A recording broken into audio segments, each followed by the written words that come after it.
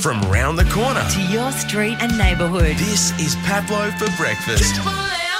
Tens of thousands of Aussie kids are failing to meet minimum literacy and numeracy results, sparking calls for a system-wide overhaul. Now, world-leading education expert and now Professor of Education at the Southern Cross University, Pasi Sahlberg, joins us today.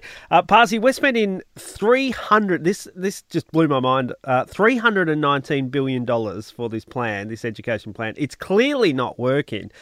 Where have we gone wrong the last couple of years? Yeah, good morning, Pablo.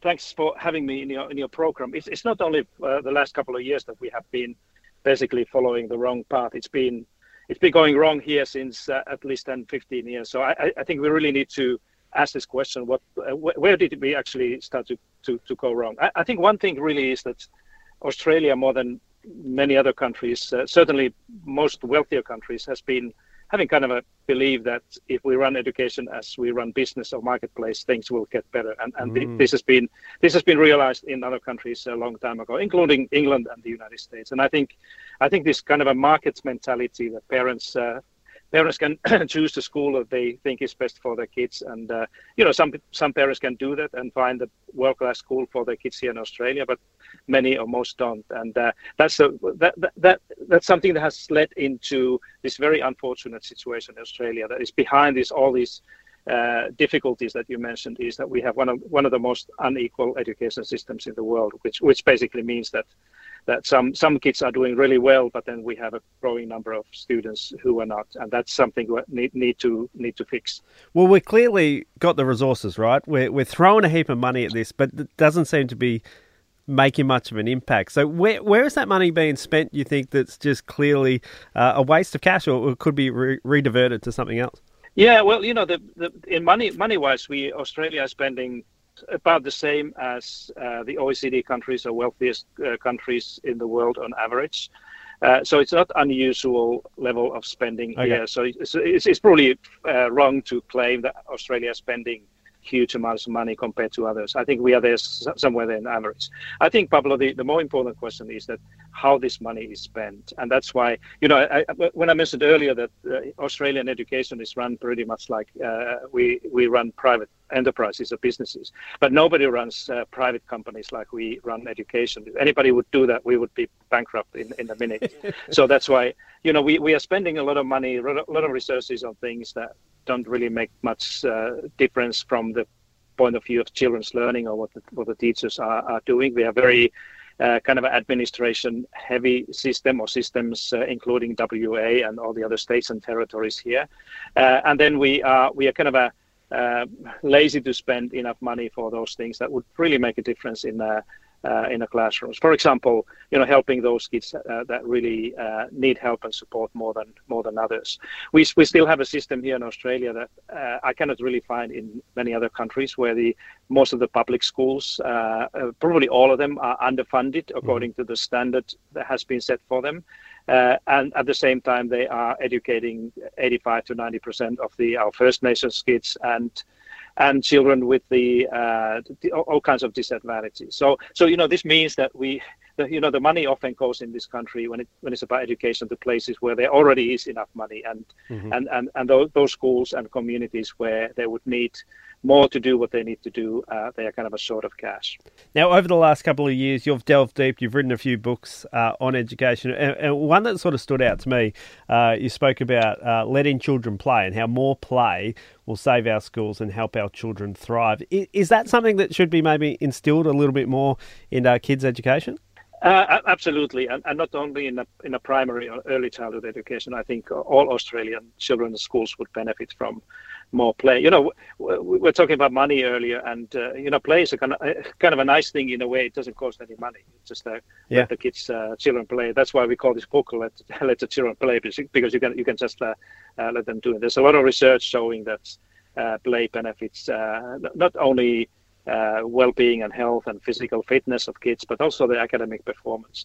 And I came here 4 years ago to Australia with my family, 2 primary school age children, and they both have significantly less time to play in school and out of school here in Australia compared to what they did back home in Finland. Of course, Finland here is not the kind of a recipe for success, but it's a kind of a good place to consider whether we could benefit from having a school days, especially in primary education, where kids have more time to play and feel well, and do things with with one another, and then learn better. It's so interesting because we treat these things as such separate entities, right? And I know that you've spoken a lot about how important kids' wellness is, but it's a big overall society thing, right? If your parents are rushing to drop the kids off at school because they have to go to work, and then they don't have time to pick the kids up after, so then the kids go to after school care, and there's stress around paying for things, this all impacts the classroom, I assume. And one of the big things you've spoken about, I know, is how important kids' wellness is to learning. If kids are stressed because of home environments that are stressful, I mean, surely they're just not taking in the information. Yeah, absolutely. I think just like you said, Pablo, we are all too busy. Yeah. And the kids, our children, they learn this very quickly, this lifestyle that, you have to do things, you have to work hard, and you have to do a lot of things to be successful. And I think, when I came here as a Finn, one of the first things I had in mind when I thought about Australian lifestyle is this kind of a easy, this no worries mentality, and everything's like easy going, and you have your barbie, you go to the beach and play and have these things. But, underneath this beautiful idea of what Australia represents and what it looks like is this kind of a hardcore work and frustration and lack of wellness. And I'm really worried about not only my own children, but many others here, that how much they can actually take and tolerate this very busy and increasingly busy lifestyle, and the expectations that we have on our children. My own study, what we did here in Sydney a few years ago, showed that 90% of Australian parents reported us that they think that our children are pushed to grow up too quickly and too fast. So we are expecting more and more of younger kids, and that's why this play idea is so important. And this probably also shows some of these downward results in the schooling that we see. Absolutely. So if you were given the magic wand, Pasi, and said do 3 things in our schooling system that would make an improvement, are there any sort of things that you think should be highlighted above the rest? Yeah, absolutely. I think the first thing really is to stop following the wrong lead that we have done for the last 10, 15 years. I think Australia, it has been a little bit like a educational lone wolf, in a sense that we think that we know how to run education, and many other countries are doing it in a different ways. Then the other one is that we have a really alarming situation in this country, across the nation, really, about the teachers, that the teaching as something that young people would kind of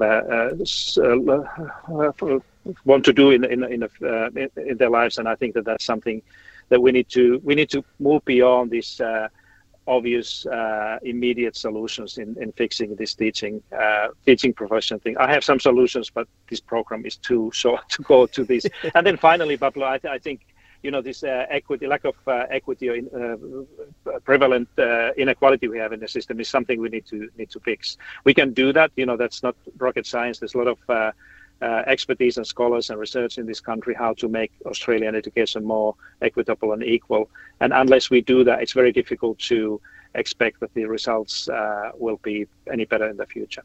Now, lastly, I've got a daughter who's heading into year 2 this year, and for parents out there listening, this may sound a little bit overwhelming, right? We're pointing out all the things that are going wrong, and some of these big changes aren't going to happen overnight. Is there anything parents can do in their households and for their kids to help support their learning? Yeah, absolutely. I think the parents definitely at that age, in early childhood and in primary school, should be very careful in putting high expectations on their own kids when it comes to kind of academic performance or test scores or anything like this. I think you and the friends you have when you talk about these things about education in your own children's preschools or early childhood or primary school. I think this idea of play, just tolerate this idea that the kids, all children they were designed to play, and play is something that benefits them probably much more overall in their development than early programs of reading or writing or mathematics. So just make sure that all the parents around you understand this power of play and importance of play also for the life kind of a lifelong benefits that they have, and have these questions of what is your grade or what's your test score in this and that a little bit later. Maybe high school is the right place to do that if it's necessary at all. But just let your children be children and enjoy the childhood and let them play. That's my third advice. That's a great message to end on. Pasi Sahlberg, appreciate your time this morning. Thank you very much. The feel-good start to your day. This is Pablo for breakfast. It's Triple